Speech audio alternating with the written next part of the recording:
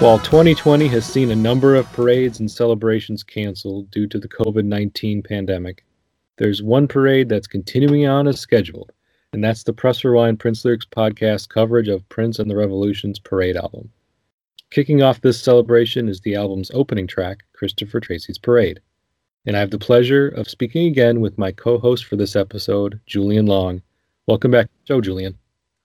Thanks so much for having me, Jason. I'm really excited about this one. Yeah, you're welcome. Always a pleasure to have you on the show. So, Christopher Tracy's Parade, first song off of the Parade album, which is like the de facto soundtrack to the movie Under the Cherry Moon, which came out in '86. Do you have any special memories of this song or this album in particular? I mean, is this kind of a groundbreaking Prince release for you? Do you have any special memories that you wanted to share with the audience? Yeah, for sure. So this was this was a part of the collection of music that got me in debt to Columbia House for the first time. If you remember way back in the day, Columbia House would have that you can get X number of tapes for 1 cent. And this was one of the tapes that I got during that. Now, the thing about Parade versus my experiences with some of Prince's other music was this is among I think there were 3 albums that I didn't experience in real time. So I didn't discover or understand Parade in the context of Prince's discography until finding it after '86. So it was like 90 something when I first got into Parade. And it was kind of weird because, of course, you know, the hit songs like Kiss and Mountains had bubbled up. And even if you didn't know the Parade album had happened, you knew that those Prince songs existed. But being able to experience it from the top down, it was one of the first Prince albums that I experienced on my own. Before, my cousins had been responsible for introducing me to Prince.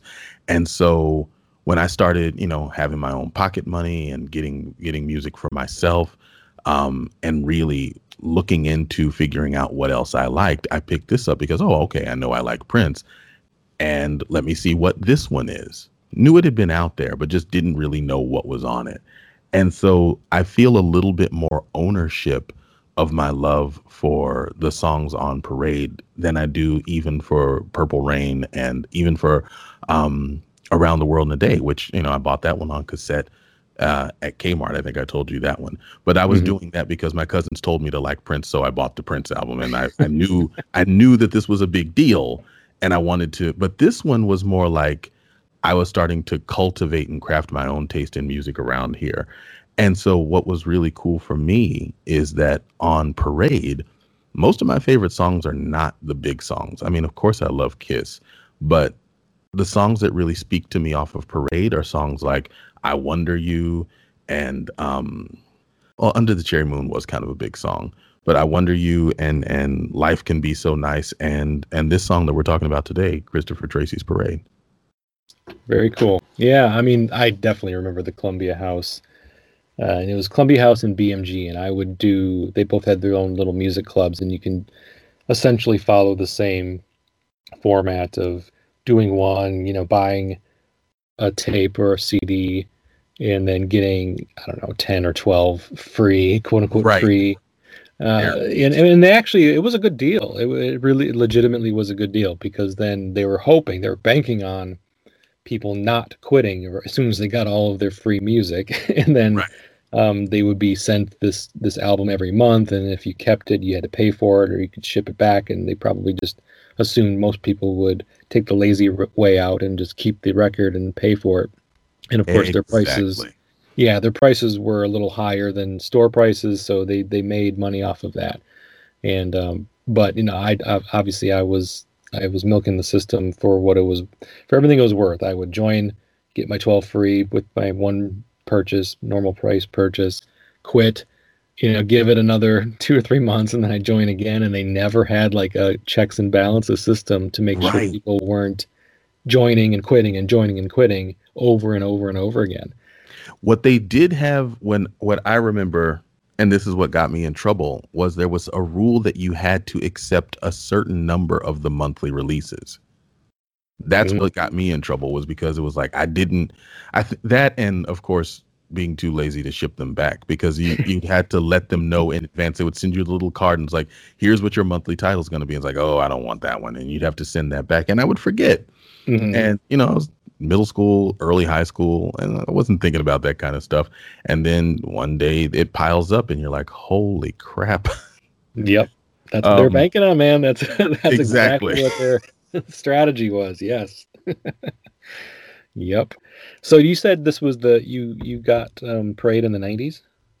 I got this. Yeah. I'm trying to remember. I want to remember the exact year. I remember the house we lived in. I remember being in my room, and I remember that I carried around tapes. Like, my mom used to have these Bible on cassette things, and I took out like the Book of Luke, and I put all my favorite tapes in it and carried it around in this little weird tape case. And so it had to have been, I want to say 92, when this became like when I got this album on my own. And I didn't do CDs until closer to 95. I think maybe the next year was when I decided to start getting CDs. Yeah, that's kind of like a lot of people, unless you were really in the know and you were a techie or whatever and had the money, most people didn't really start buying CDs fairly regularly until the 90s, even though they had been around since the mid 80s. But I mean, for me personally, I didn't get my first CD until like 91, 92. And even then I was still kind of buying tapes, because tapes were generally a little bit cheaper. So right. I wasn't, I was still in high school and I didn't have a shit ton of money. So I was like, all right, well, I don't really know that much about this album. It's not, I mean, do I want to risk spending the extra $5 for the CD, or do I just get the tape? And most of the time I got the tape, unless it was an artist or a musician or somebody that I knew I was going to really dig, or I had heard it before. I'm like, yes, I love this album, I'm getting the CD. And, but yeah, for the most part, it was tapes. If I'm not mistaken, the first CD that I bought I bought Diamonds and Pearls at the Galleria Mall in Louisville, Kentucky. I bought Diamonds and Pearls because I wanted to make sure I got it while you could still get the one with the holographic cover. And I did not yet have a CD player yet. So I don't remember what year Diamonds and Pearls came out, but 91. Okay. So then I guess it was 90 when I picked this up. Okay. Yeah, and by the time 90 had rolled around, Prince had already released like 3 other albums after Parade, because right, that's what he does. He'd already gone Sign of the Times and Lovesexy and Batman, and he's probably already had Graffiti Bridge out by that time. Right. And this is one of the ones, like, it just kind of was lost in the mix for me, because I absolutely had Batman. Ran through all of that. Sign of the Times, my cousins introduced me to, but I was not ready for it. So yeah, this one, by the time I was listening to it, I was discovering it the way I would come to interpret Prince. And that's part of the thing that makes this pretty cool for me. This and Lovesexy was another one that I found out of time, but fell in love with on my own. Mm-hmm. Fun fact, my very first CD was Tupacalypse Now by Tupac. Seriously? Yep. Nice. Yep, that was the very first CD I bought, and honestly, it was on a whim, because his debut album, it wasn't even like huge or anything. I knew he was I saw him as part of Digital Underground, and he had like a verse on a song called Same Song, I think. Yep, that was his first verse ever. Yeah, right, and then just off the strength of that and kind of the hype that he was starting to build up around his own material, he had a song on UMTV Raps called, I think, Brenda's Got a Baby or something like that. Yep. And so I'm just like, all right, I'm gonna roll the dice. And my very first CD purchase was a fairly unknown or unproven artist, which kind of flies against the theories that I was explaining earlier. Like, I only bought a CD if it was somebody that I that I was well versed on or knew for a fact it was going to be good. I'm like, I don't have no idea if this is going to be good or not, but I'm buying it anyway, so I did. It's a good one to have. Yeah, in retrospect, right? It was kind of a gamble at the time, though. All right. So that's a little bit of a tangent, but let's get back to Christopher Tracy's Parade. Okay. So, bit of housekeeping. This song was recorded in April 17th, 1985, according to Prince Vault, which is notable because it's only 5 days before the release of Around the World in a Day. So it's like the timelines of Prince's music and his albums are just so jumbled because he's recording songs for his next album before his previous album was even released. And that is, that's a fairly common recurring theme with his stuff, especially in the 80s and maybe throughout, but I haven't delved that far into it yet because I haven't done the research. But with his 80s stuff, he's consistently recording music for albums in the future before his existing and current album hasn't even hit stores yet. And so 5 days before Around the World in a Day is released, he's recording this suite of songs that basically kick off the Parade album. You've got Christopher Tracy's Parade, and you've got New Position, I Wonder You, and Under the Cherry Moon, which when you're listening to the Parade album, they basically all blend into each other. They use like the same drum track. I mean, it's not identical, but it's essentially the same drum track that is then manipulated and changed speeds or whatever he has to do to make it fairly unique. But you can tell there's that common thread between all of those songs, and they were, I guess, recorded all in one take at this on this April 17th recording in Sunset Sound Studios in California, which is fascinating to me that this was done this way. Did you? I mean, obviously, listening to Parade, you can hear the similarities between the drum beats on these four songs. But did you know that they were all kind of recorded simultaneously, or right there consecutively? Had no idea, actually. It doesn't surprise me, but didn't know it. Mm-hmm.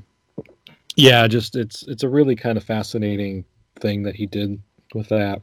I don't even know the motivations behind it, other than he just liked what he was doing and he just wanted to keep doing it and thought it would sound cool, because it does. I mean, I'm not going to lie, it sounds really cool on the final product. Another thing I wanted to bring up is that this song at that time in April of 85 was known as Little Girl Wendy's Parade.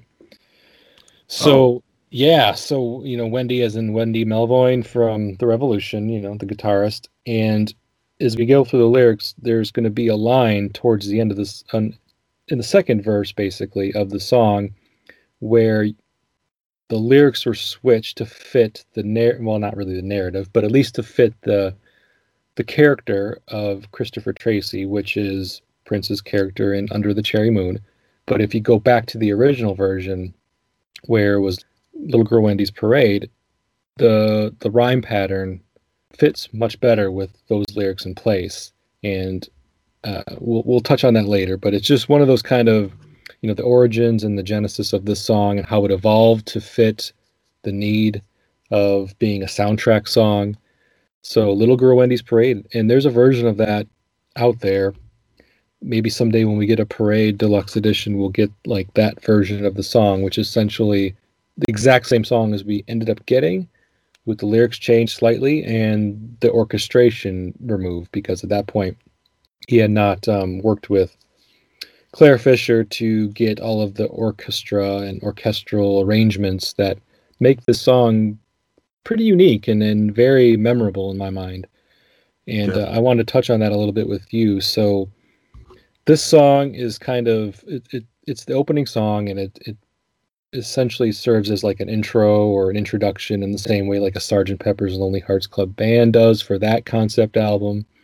I don't know if Parade is a concept album so much as it is a collection of songs, with some of them fitting a narrative to the film and some of them just fitting like a sound and matching the kind of sound and style that the film kind of portrays visually. So with that, did having this orchestra kind of, or like these orchestral arrangements, elaborate orchestral arrangements, kind of throw you off a little bit when you first heard it, or what was your thoughts on that? It didn't throw me off because, remember, like I said, like I was experiencing this out of time. So by the time like I said, when I got Parade, I was like, oh, this is the album that had Kiss on it. So I didn't have any real expectations. And I don't remember if I heard Love Sexy before I heard Parade, or around probably about the same time. I probably picked them up both around that same time. But it didn't throw me off. What it did was it made Parade seem much grander. Everything on Parade seemed bigger, and especially Christopher Tracy's Parade. Like, it had a feel for me like well, I mean, one, obviously like a parade, like it felt kind of carnivalesque in its sound, but it also had this. Do you remember when going to the movies was a big deal, or when watching a movie come on HBO was a big deal, and it had Oh these yeah, grand entrances like that? Ba-na-na, da-na, da-na-na-na. yeah, Do you that remember yep that HBO sound? intro. Yep, yep, Yeah. absolutely. And when you would go to the movies, if it was a TriStar film, that sort of boom ding ding ding boom ding ding ding ding ding boom, and like the big triangle would come up, and it would have this grand rising. It felt like going to the movies, Hmm. which is funny for me because I didn't have the relationship with the film. I remember my cousins trying to get me into it, trying to like it didn't appeal to me. It was, okay, Prince made a weird black and white movie. And I don't recall, its theatrical release being particularly long lived. It Um, wasn't. I cared more about I cared more about Graffiti Bridge. When Graffiti Bridge hit, that felt like a movie I had to see. But this didn't I did not associate this album and that movie. So for it to have this sort of grand movie like presence for me, it's kind of funny because I don't even know if I thought of the two as connected at the time. Um, but it did feel big. Mountains also felt really big for some reason, maybe because they were talking about mountains. But it had overall, it not just the orchestration, but the album in total kind of went a bunch of different places. Yeah. It didn't feel like any one thing, except for by then what I had come to say this is what Prince is. And it wasn't until, like I said, later that I could give it kind of context and make it make sense, but didn't throw me. Just felt like that's what he was doing today. Yeah, you're absolutely right. The sound is huge. I mean, it's a huge sound. I mean, the drum comes in hard as nails, which you think this is going to be like this really kind of funk track, but then you've got the orchestra coming in right behind it, and you've got all of these instruments that swell up and provide and kind of try to evoke like this certain feeling of jubilation and joy, and essentially a celebration, which the lyrics are intending. As soon as we get to the lyrics, we'll kind of express that as well, that this is supposed to be a celebration of sorts. And it's also an introduction. It's an introduction to the character of Christopher Tracy. And in its placement in the film, um, it does do that as well. You're kind of introduced to Prince's character through the sound of this song playing in the background, and that's exactly what it's meant to do. I don't have no idea what it was intended to do as Little Girl Wendy's Guitar. I don't know what Prince's thoughts were on that and what he had intended for it. If Under the Cherry Moon was never a thing, but all I know is that what it does is it's like the perfect opening track for this album. And like you, I never had any connection to this record with the movie either. I didn't see Under the Cherry Moon until I was an adult, and it was one of those things like you, I kind of dismissed it. It looked a little different, and it wasn't Purple Rain. Let's just put it that way. Right. Which I was enamored with Purple Rain, the film, the soundtrack, everything about it. And so for him to go in my mind, to complete 180, black and white, period piece. It's not about, music. It's more, it has a different kind of story behind it. And I didn't dig it. And it just didn't seem interesting enough to me to warrant a watch, and which is kind of weird because shortly after that, it was, the VHS era, and you could go rent movies. And like, I don't even know why I didn't even bother renting it. Like, I just completely dismissed it as something I wasn't interested in. Well, then for a while it disappeared. Like there was a good chunk of, I think like 5 to 10 years where I was looking for that thing and could not find it. And I remember I eventually found a DVD copy that had a gray cover. And then maybe 3 years after that, it came out on DVD with a purple cover. And I was like, that's crazy. Like now it seemed like it was just so easy to find. But I was under the impression that at some point Prince was like, no one must know I made this movie. Because it was like a ghost. And I kept, by the time I, had matured enough to say, I want to dig into that. I kind of want to see what that was. It wasn't anywhere. And it drove me nuts. Yeah. Yeah, that would be frustrating. Like it was everywhere when you didn't want to watch it, and now it's nowhere now that you do. Right. Yep. And another thing that's kind of interesting about this song is Prince had a habit of, at least at the time, of using the first song on an album to kind of be the title track. Yeah, okay, there were deviations from that. Obviously, Purple Rain is the last song on the album, but most of his entire discography leading up to this, the opening track is the title song for his album, with the exception, of course, of his self-titled Prince album. And this is the only song on the track listing that uses the word parade in it. Right. So I don't know why it wasn't just called the Under the Cherry Moon soundtrack. I'm not sure why that decision was made to call this album Parade, even though it was the soundtrack to Under the Cherry Moon. Don't know. If anybody knows why, then I'd be interested to know. But that also didn't help, the disconnect that was experienced by those of us between the album and the film. The fact that they didn't share the same name. He didn't do that with Graffiti Bridge. He didn't do that with Sign of the Times. He didn't do that with Purple Rain. So why was there a disconnect with the album's title and the movie soundtrack that it was derived from? I don't know.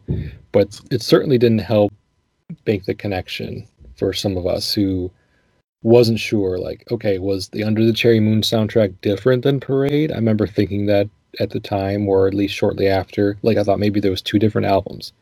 Right. I just didn't know.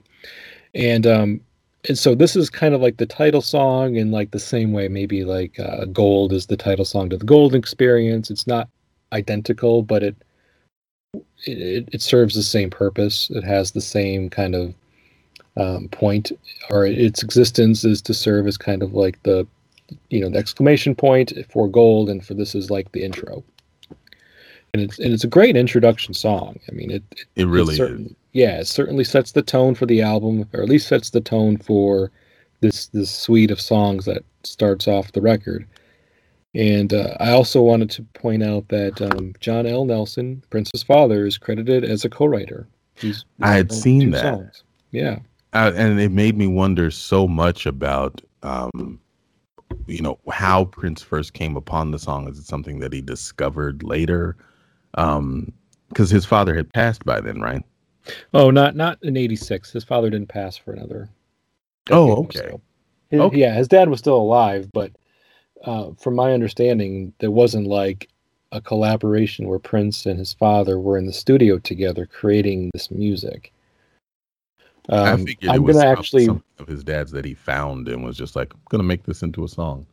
Yeah. I think that's kind of the general thought of what happened, because, obviously his dad was a musician, and I'm sure Prince had heard, when he was living with him, bits and pieces of music that John L. was creating. And, at that time of his life, he was an impressionable kid, still kind of soaking everything up.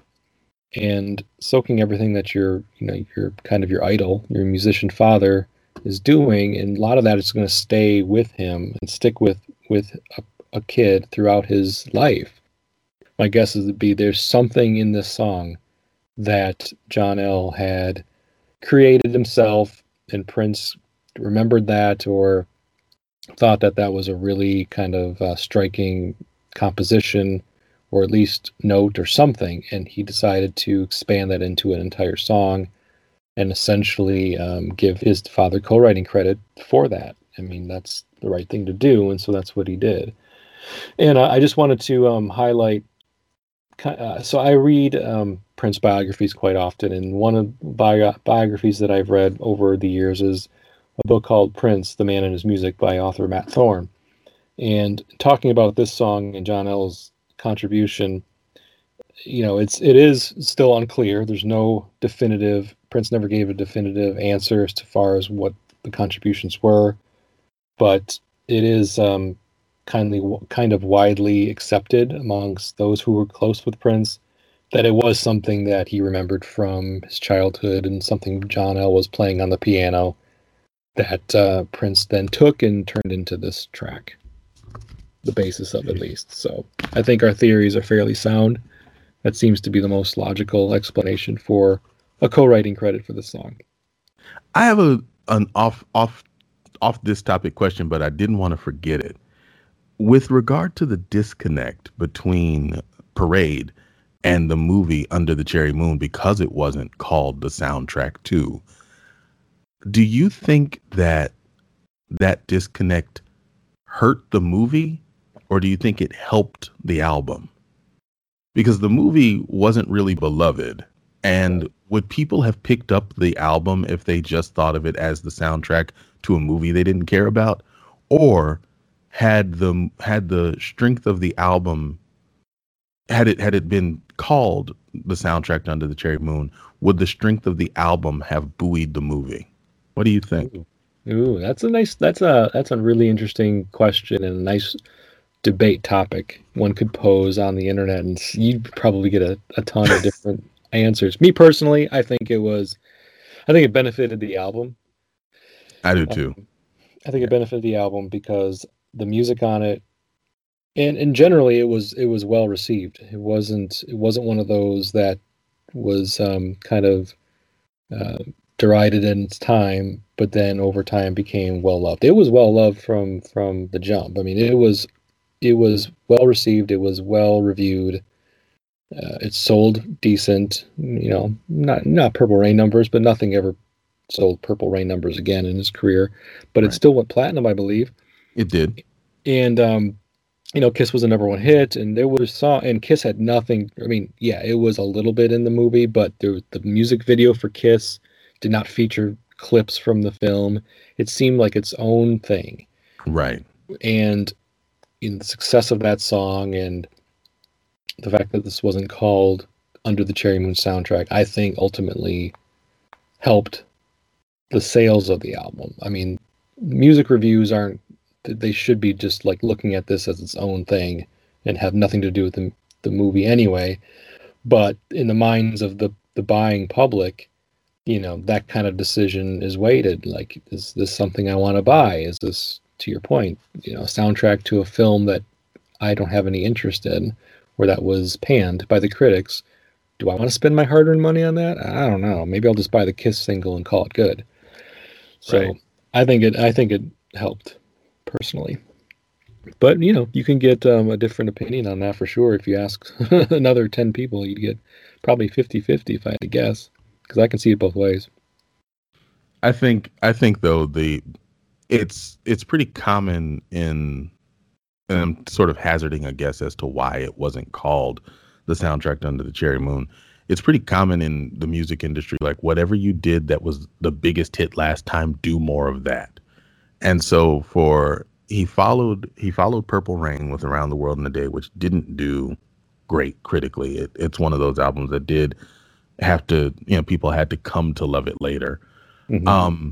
And now he's got, I'm guessing that Warner Music is listening to this new album and it's fantastic. And they can feel the hits. They can smell the money on its way. And they're looking at the movie, and the movie is breaking the same rule that the last album that he did broke. You had a hit movie, make more of that. But instead you're doing this weird artsy black and white thing, period piece. Like, what even is this? We don't know how to market it. I'm willing to bet that Warner had a lot to do with trying to separate those titles. Mm-hmm. Because it seems to me like there's just he had a formula for a hit recipe and deviated from it completely, as artists are wont to do. But Warner still had what they had to have known was going to be another sizzling album. And I'm betting that they were the ones who said, "Nah, we can't. We'll call it Parade." And I mean, as much control as I don't know how much control Prince had at that time, but I think they were trying to save the album because they knew that the movie was just going to be what it was going to be. Yeah, I mean that there's definitely some logic behind that reasoning, so it it would make total sense to kind of take that approach and try to separate them when you have both projects presented to you simultaneously and you're looking at one and looking at the other and trying to weigh what's our strategy, what's our marketing strategy for this. Oh shit, I don't know if this movie's really going to connect to a wide audience in the way that Purple Rain did. Oof, what do we do? Yeah, right. Yep. The thing about this song is it's fairly short. It's just a little over 2 minutes long, and there's not a lot of lyrics. So I think we've talked a lot about the the forefront of it as a opening track to a soundtrack album, the kind of feel of it. But from a lyrical standpoint, I think that we'll go through it, but I don't know. There's some interesting points we can make.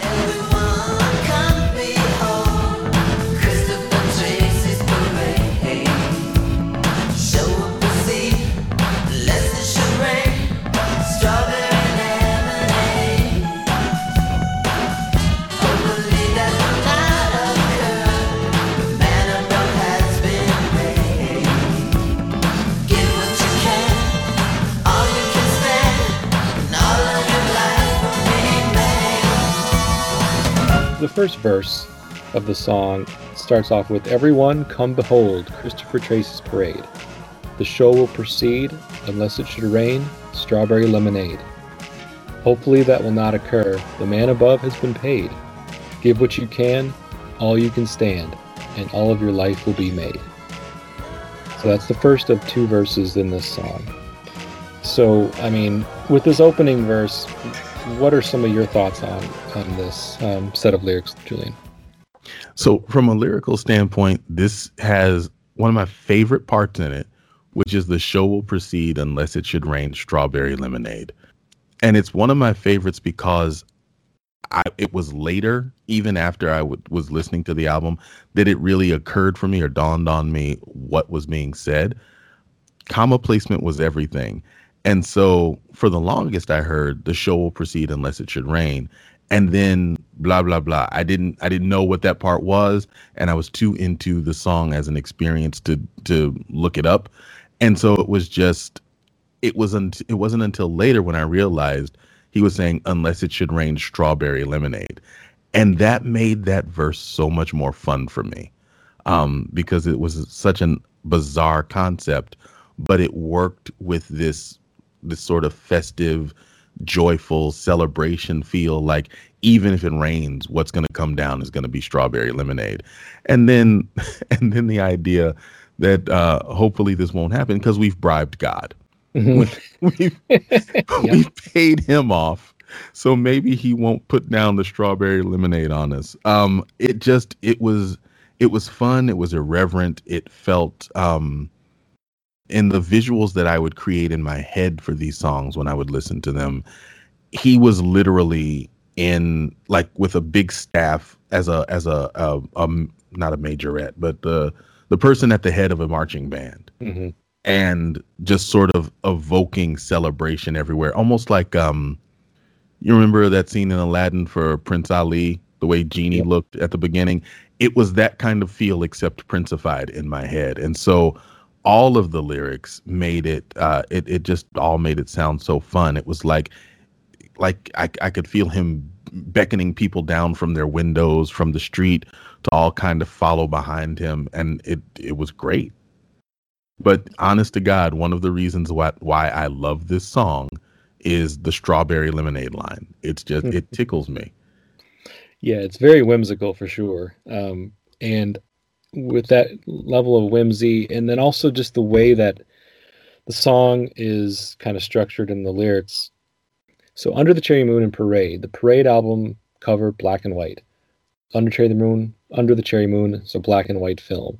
There's not a lot of literal color in any of the artwork associated with this album, the promotion of the album. It's very stark black and white, as opposed to the previous album, Around the World in a Day, which had its very colorful, illustrated cover. And, you have like the psychedelic kind of visuals that coincide with some of that. But this song, psychedelic and colorful, kind of fits more with the themes of Around the World in a Day than it does visual aesthetics behind Parade and Under the Cherry Moon. This is a very, like, this first verse evokes a lot of color. When you hear the lyrics, you think of Strawberry Lemonade, you're thinking of, the colors of Strawberry Lemonade. Yep. A Parade is very colorful, with very colorful costumes and floats and all of the stuff that goes along with a parade. You don't think of parades as being blah and dull. They're festive, and festivities tend to have a lot of color. So I think that's just kind of an odd way of kind of approaching the lyrical standpoint for this opening song when it doesn't really fit visuals of this era.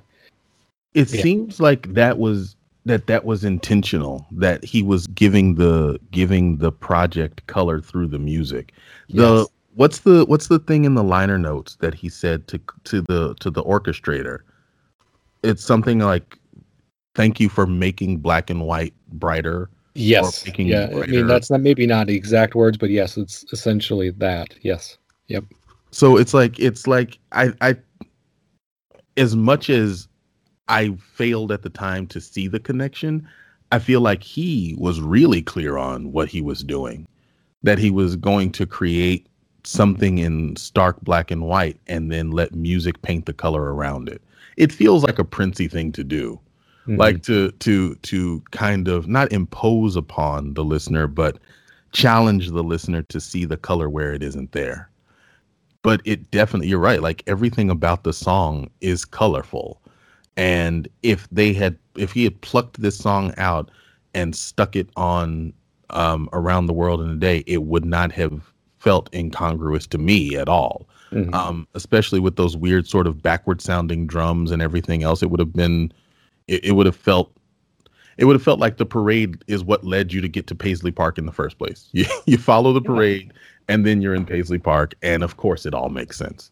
But as it stands as an introduction to this album, it's kind of shocking. Not shocking by itself, but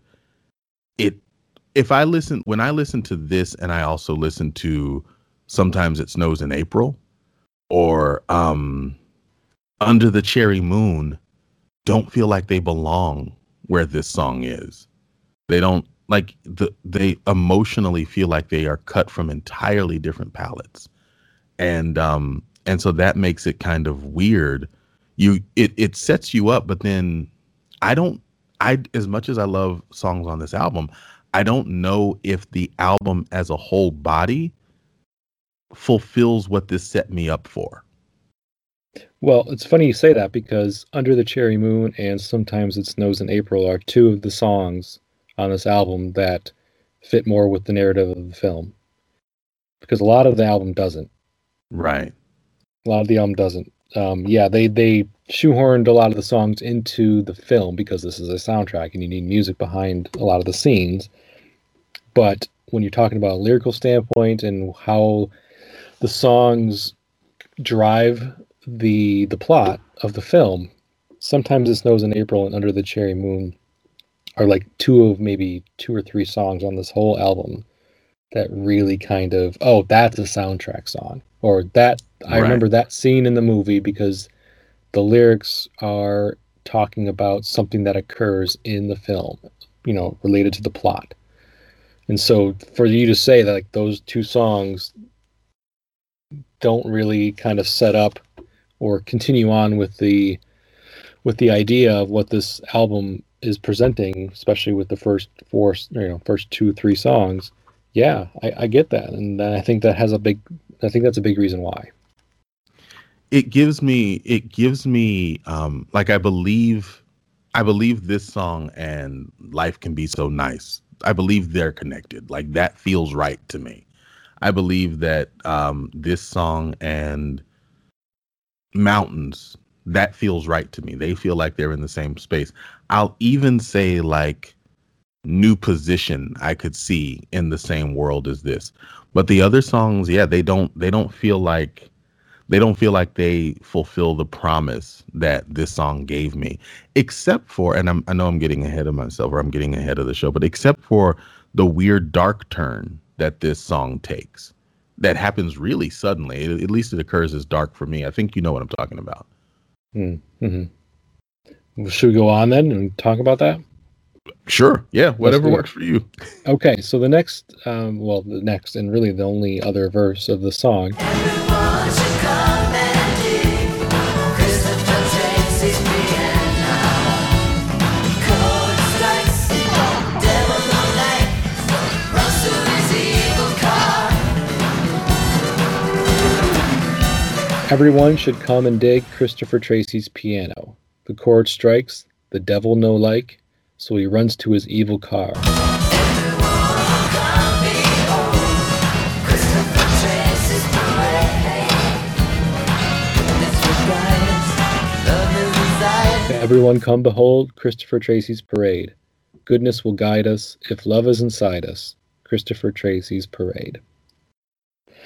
So before we get into this section of lyrics, I did want to point out this is where in the song, the original version, little girl Wendy's guitar is put in place of Christopher Tracy's piano. Everyone should come and dig little girl Wendy's guitar. Chord strikes, devil no light, so he runs to his evil car. So normally, or originally, I should say, the lyrics were everyone should come and dig little girl Wendy's guitar. The chord strikes, the devil no like, so he runs to his evil car. Guitar and car rhyme. Piano and car don't rhyme. That makes more sense. Yeah. Yep. That was the original lyrics. And then when he changed little girl Wendy's guitar to Christopher Tracy's piano, but there was no effort to change any of the rest of the lyrics in this verse to make it rhyme. It just left it as is, and it's whatever. it's an artistic choice he made, and that's what we're left with. But so for some reason now he's talking about. Well, I mean, he talked about God in the referred to God in the first verse with the man above has been paid, and now he's talking about the devil. The devil no like. Doesn't like music apparently. Come and dig Christopher Tracy's piano. The chord strikes, the devil no like, which tells me the devil is in this song is kind of cast away by the sound of music and by the sound of the joyous celebration that's occurring in this parade. So he runs to his evil car. He drives away. So the devil's got a car and he drives away and it's evil. So that's just another like kind of whimsical visual that we're given in this song of a little bit comical, like the devil jumping into his evil car and driving away because he doesn't like the sound of the piano. But around this time, shortly after those lines, the song starts to kind of fall apart musically. At least that's how I describe it, because things start getting more chaotic. It's a very clean structure of music up until then, and then all of a sudden all these other, I don't know, just the music and the lyrics start to fall out of sync to me, and it gets hectic and it gets chaotic and it starts to just kind of devolve until it just almost like runs out of gas. So like with this section of lyrics, Julian, what do you like, or what do you want to point out? So for me, the chord strikes, the devil no like, so he runs to his evil car. What is it? 101 Dalmatians. There's a part where Cruella de Vil runs off the road, and the music and the freneticness of that is what I always see when the music changes here. Is this car, not just that he runs to the car, but that you said it kind of falls apart. It feels like the song is running off the road to me. Hmm, And in the actual instrumentation, I'm pretty sure I hear like a car vrooming in the background. you do. Okay. And Not so just you. like it's just like it feels almost like, you know, they were having this wonderful parade and then like a bat out of hell, you know, whoever is represented as the devil, and in my head, for a lot of reasons that I can explain if you want, it's always Morris Day. Morris Day in some sort of a roadster comes ripping through the parade and runs off the road and scatters everybody. And it's this chaos and distress. And they're still trying to keep the parade going in the midst of that. So while the concern in the first verse was hopefully it doesn't rain strawberry lemonade, the thing that actually ends up messing up the parade and derailing the parade was the music that didn't necessarily invoke the devil but sent the devil scattering, and that's what broke up the parade. See, I saw that as a weird sort of why, like, you were worried about the wrong thing. You were all worried about, a little bit of rain, but you didn't even think about the fact that the devil might come through and wreck this whole thing. And the visuals that I have in my head around this are kind of distressing. Like this makes the song take a really, really dark turn for me. But I didn't understand why. Like this, for as much story as this kind of crams into these short little two verses, as much emotional story, if not narrative story, I didn't understand what the point was. Especially with this serving as sort of the introduction to the album. Maybe it makes more sense if you think of it as the overture. Remember, in old silver screen classic films, the overture to the film would really give you the mood swings of the film story. And given that he seemed to be reaching back to that with what he was doing cinematically with Under the Cherry Moon, I'm now wondering if this is exactly what that was. If this was a convenient way to twist the sort of the narratives of the movie's arc into the musicality. I don't know. I'm literally just sort of thinking this out loud. But at the time, previously listening to this, it was just kind of like, why did this have to go there? I was so enjoying the brightness and the buoyancy and the vibrance of this. I also always had a problem with the devil no like. I don't like that figure. I don't like that figure of speech, or that me no likey, or something no like. I don't know why. It just irritates the crap out of me. And I was like, he's so much better with words than that to make that choice. Yeah.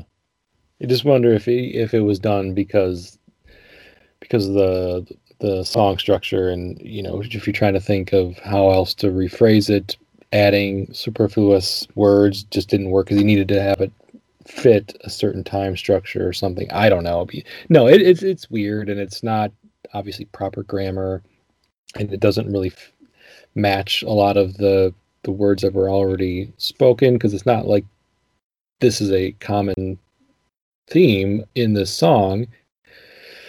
All the rest of the lyrics are eloquently written, and there's the kind of the wordplay is there, and you've got nice language being used to kind of give us a picture, paint us a picture. Then the devil no like, it is a little.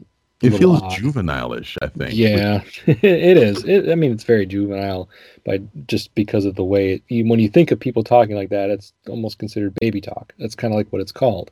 Which Baby might have talk. fit better if it was Little Girl Wendy's Parade. Maybe.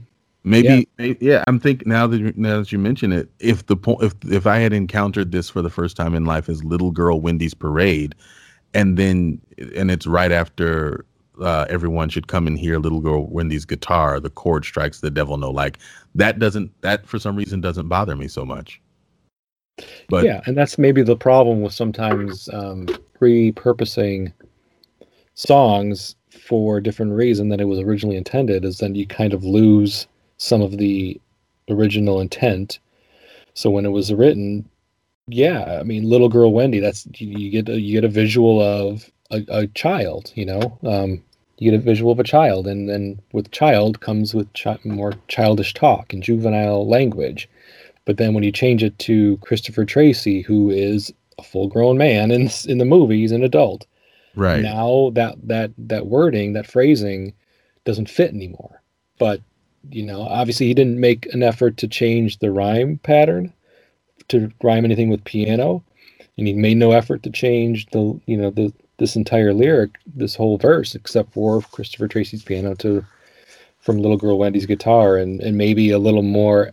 Maybe he could have spent a little more time doing that to make it sound less weird and have it rhyme if you wanted it to rhyme, and take that line out and use something else. But obviously that was not important enough to him to make those changes in this song, and so he left it as is, and that's what we're left with. Thinking about this song as Little Girl Wendy's Parade really does make it feel different. And you have given me a quest for the start of this week, is I have to find that Little Girl Wendy's Parade version somewhere. I know somebody has it. I have it. So you have? Oh, well, that's a much easier quest. I will email you after this broadcast. Yep. You will have a copy of it today. Because I have got to hear that. But like, it really does contextualize this whole song differently for me. Strawberry Lemonade makes perfect sense in Little Girl Wendy's Parade. Like, it's not even that. It's less whimsical in as much as it doesn't occur as such an outlier. Right. Everything about this feels big and grand and festive and celebratory, but even the name Christopher Tracy just felt grown up. It felt grown up, if, a little bit Gatsby-ish to me, but I don't think I knew Gatsby at the time. But the idea of that same kind of character. But when you say but if you sing this song as Little Girl Wendy's Parade, Strawberry Lemonade feels less whimsical because it feels appropriate for the parade thrown by Little Girl Wendy, or celebrating Little Girl Wendy, as opposed to a parade thrown by or in honor of Christopher Tracy. Gigolo. Yeah, exactly.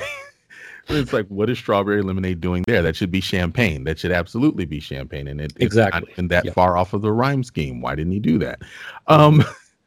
But looking at it with the sort of childlike sense of wonder and whimsy, makes all of it feel a little bit more normal. And when it's normal, it doesn't bother me as much when we get to things like The Chord Strikes the Devil No Like, but it also is a little bit less interesting to me. Like, it's once you sort of normalize it through, well, this is kind of a kid-like song in a kid-like world with kid-like whimsy, I'm less drawn to what it does. The performance of it, the bigness of it, the grandeur, the brightness, feel like they're supposed to be there, as opposed to, oh, this is interestingly different.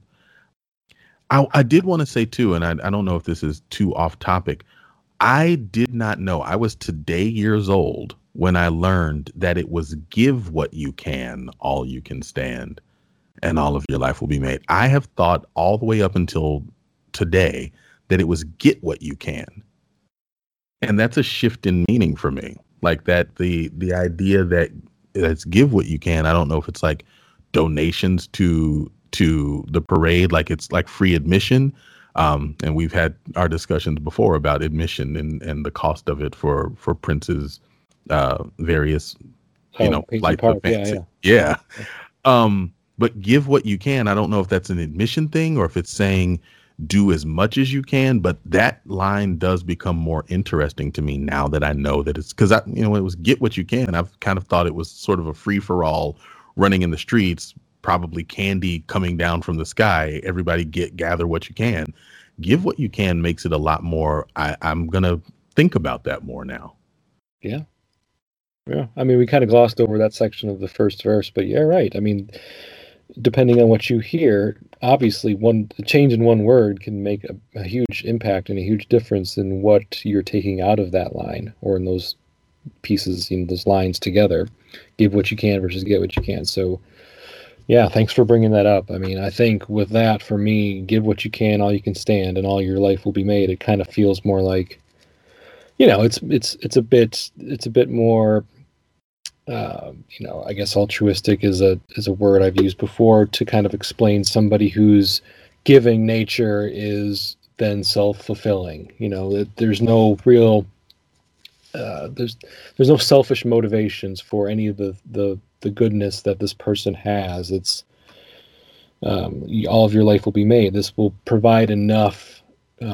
Being that kind of giving person will provide enough in your life to make it fulfilling and make you feel like you've lived a life worth living and sharing with others. And versus get what you can, yeah, it does have a little more of a, I don't want to say selfish, but depending on the context, I guess, like you said, in a parade context, yeah, all the kids are running around trying to grab the candy that's just thrown randomly out at the off the street. So there's no giving there. It's all about getting. It's like, all same with like a piñata filled with candy. You hit the piñata and then the candy goes flying and all the kids scramble to Exactly. get what they can and gather what they can, because that's the rules that we have established as a society for these types of events. There is no rule like, okay, piñata flies open. One kid stands in line, grabs a piece of candy. Next kid go grab a piece of candy. Right. That's not what we teach our kids with parades or any of those types of things. It's literally get what you can, and that is acceptable. That is an acceptable behavior in those scenarios. At least in our society, it's deemed acceptable. So yeah, I get that, and it does make a big difference of how you hear that for sure. The first part of that line, give what you can, changes the impact of the last part of your line, and all of your life will be made. This idea that the way to live, giving everything that you can, all you can stand, like it's a very different call to action.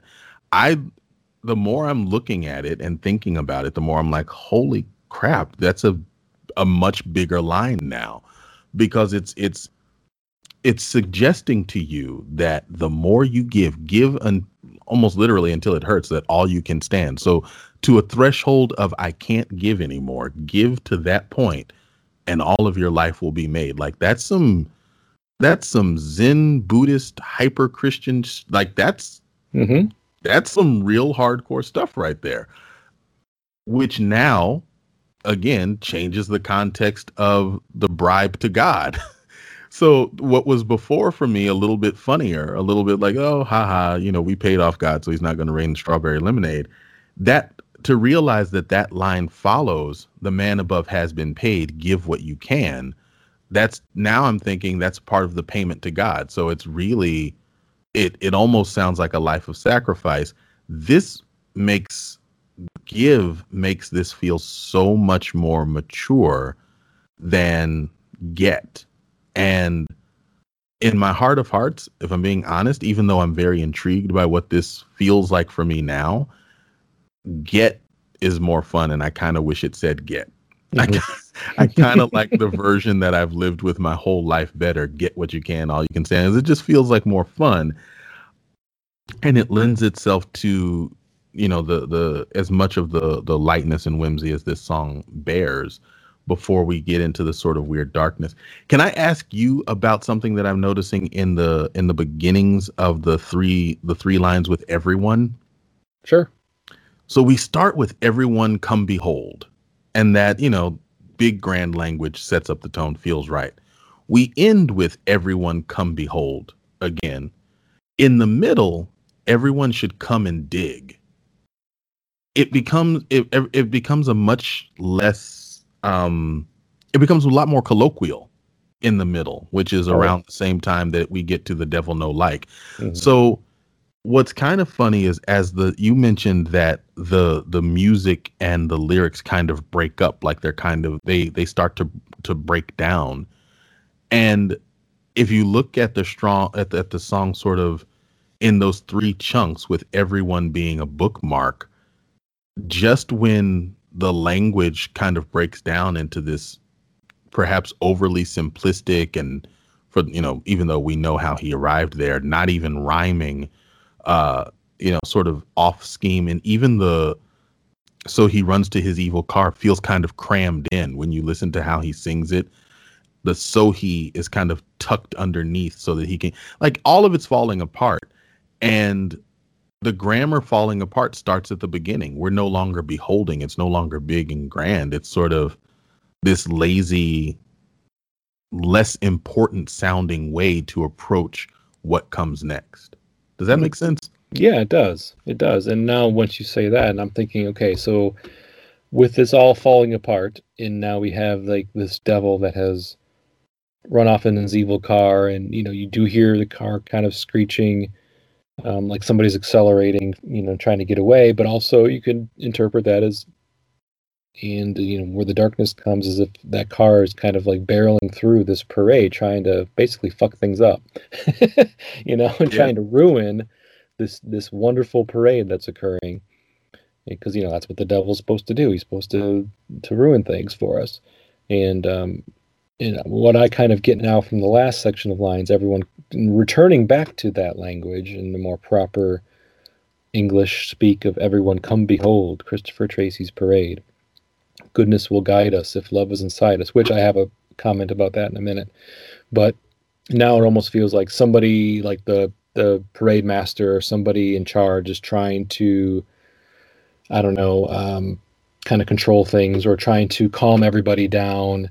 Yeah. With all this chaos around, like, everything's okay, come behold the parade. Goodness will guide us if love is inside us. Don't worry about what's happening with this devil running amok in our parade, and it's okay. It's okay. We will.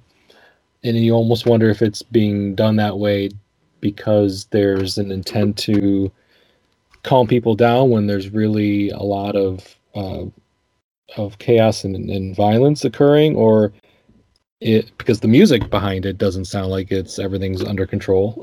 No. That's for sure. It sounds like almost somebody's trying to regain control of lyrically regain control, even though the music is completely out of control. And that's just a little bit of the, what I get from that now when you talk about how in the middle the language changes completely and it turns a lot more juvenile, a lot less formally structured. So yeah, interesting. And I think you're right. Like I feel the same way that you do about it sort of being like a trying to reassure a scattered and terrified people that things are gonna work out. Especially again with the way that the car comes barreling through the parade, because that's to me, when I hear the horns, like that, the way that it breaks down feels like if a marching band were trying to continue playing while dodging somebody running through them or some danger in their path. That's what it might sound like. But when we get to this part, we still have that same sort of discordant, almost looking for the right notes sound in the music, and the tempo starts to slow. Now, again, for me, this is another one of those I was today years old. All I took away from the song before this lyrical analysis with you was it kind of falls apart and breaks down and gets all mushy. So goodness will guide us if love is inside us. Yeah, today years old when I knew that those were the words. It was always good inside. That's what it was to me. And I was okay with that because Prince making those noises sounds great. But where we end up at the end of the song as the tempo slows and as he repeats Christopher Tracy's parade, it feels by the end just shy of defeated, resigned maybe.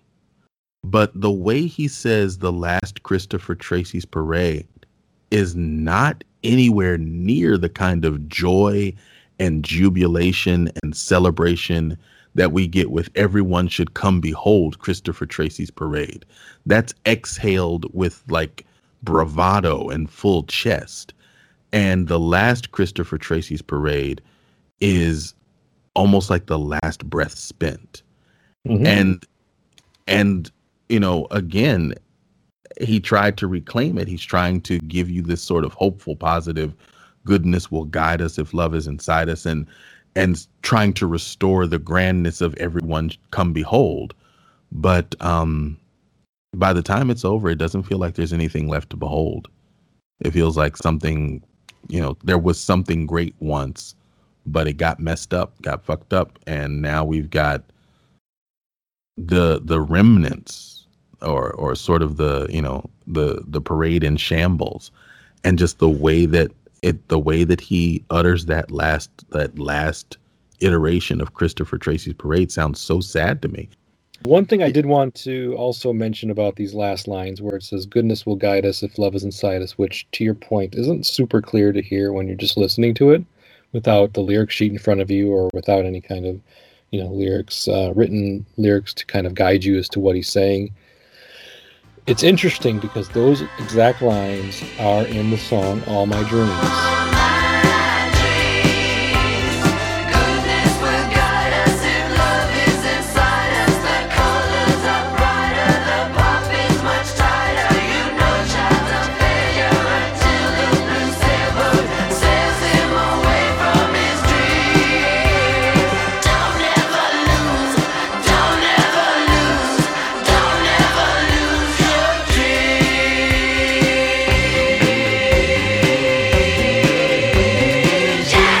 So All My Dreams is a former Vault track.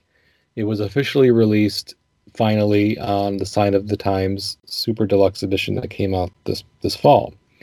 And the story behind All My Dreams is that it was originally written in April of 1985, the same month this song was written and recorded, Christopher Tracy's Parade. And it was earmarked to be on the Parade album.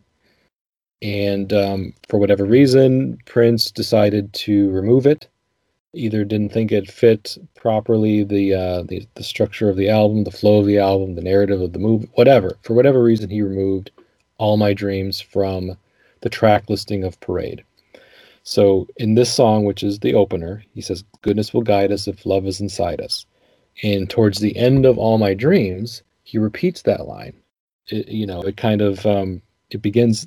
What I envision All My Dreams is, it sounds like a very final song. It has it's very epic in scale and scope. To me, it sounds like the last track on whatever album it's ever going to be on. It ended up not being the last track on the Vault tracks and Sign of the Times, but I envisioned it almost like being bookends. Like that line being on the first track of Parade, and then repeating that line on what I thought or what might have been the last track on Parade if it was left on there.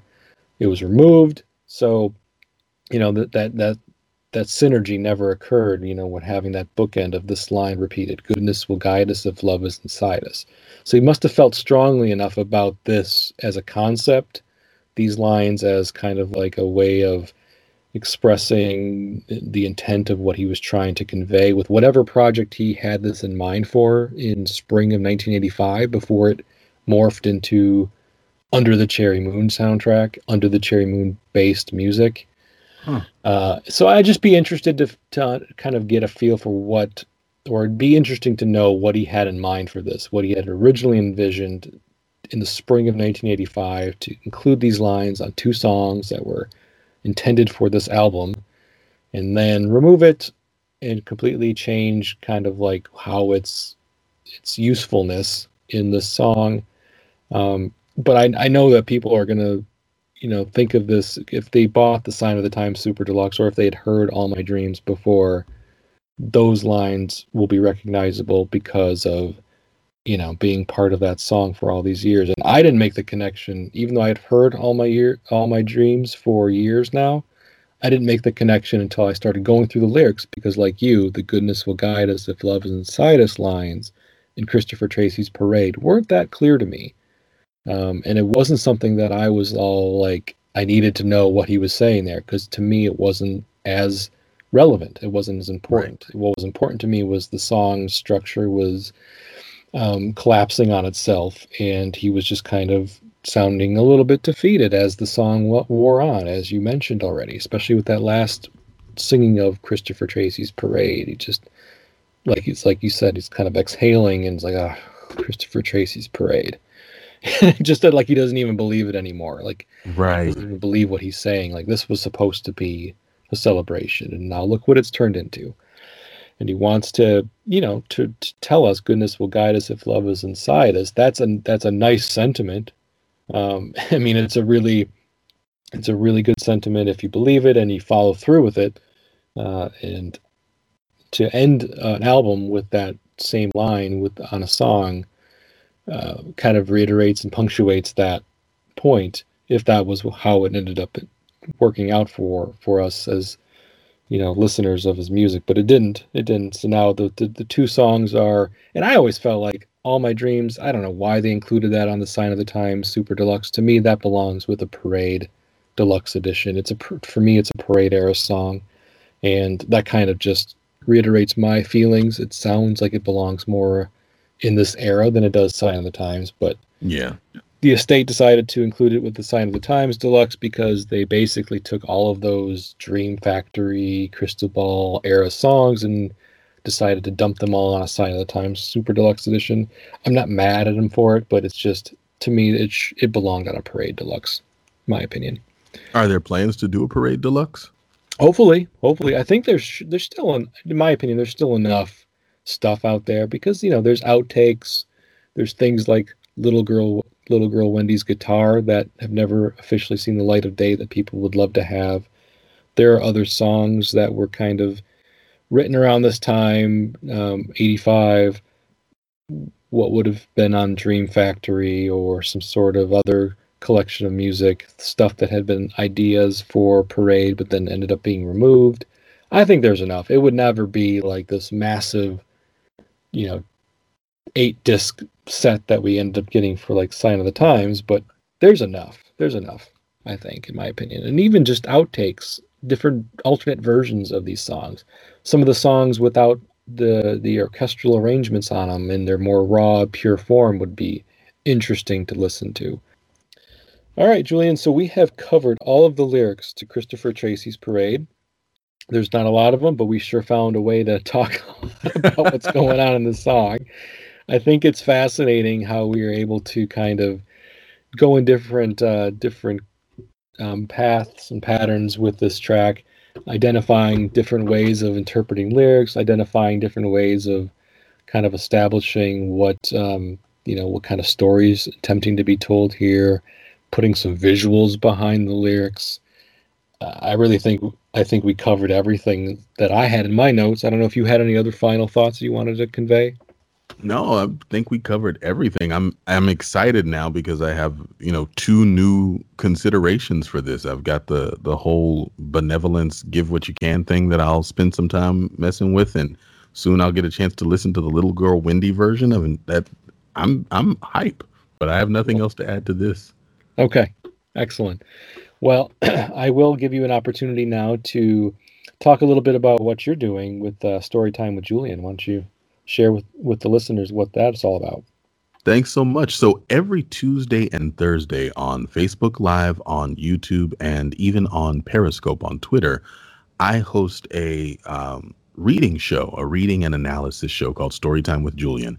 And we read between 1 and 3 pieces of Black short fiction, contemporary Black authors usually, though sometimes we'll go back and pull a little from, like Zora Neale Hurston or Langston Hughes.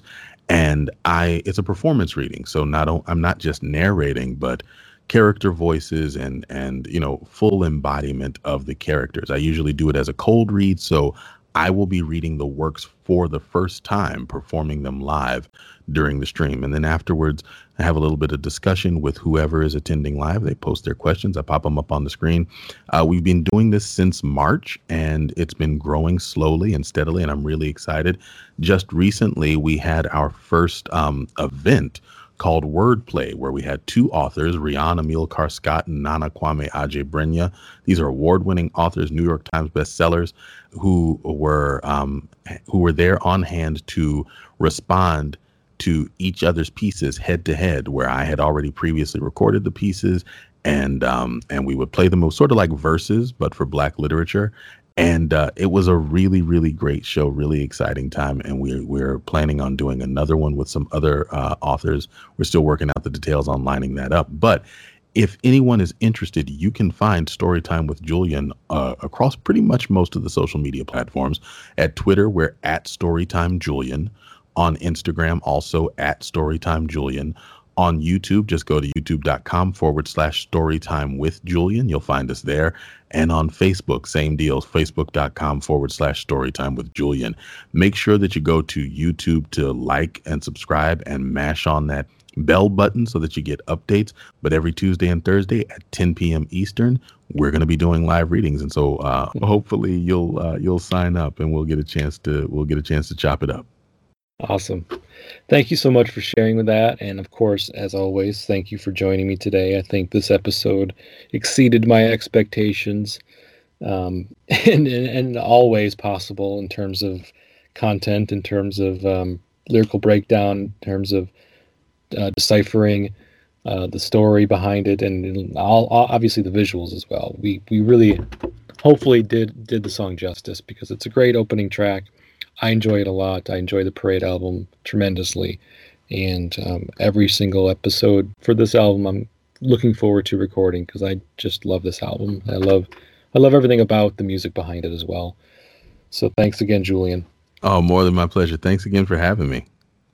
Anytime, of course. So this has been the Press Rewind Prince Lyrics podcast. I've been your host, Jason Brenninger, and you can find the show basically anywhere that you find podcasts. I'm available Apple and Spotify and Stitcher. You name it, you can find it. Also, I can find the show on Facebook, Twitter, Instagram. I have a social media presence there. Just look for Press Rewind Pod or Press Rewind Podcast.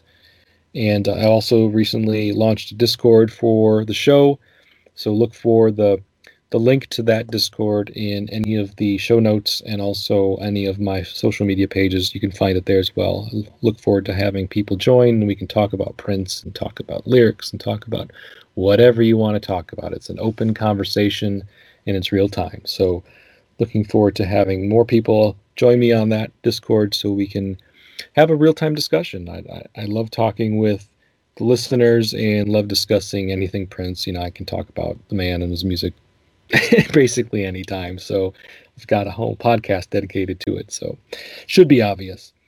So thanks to everyone, and until next time, goodbye.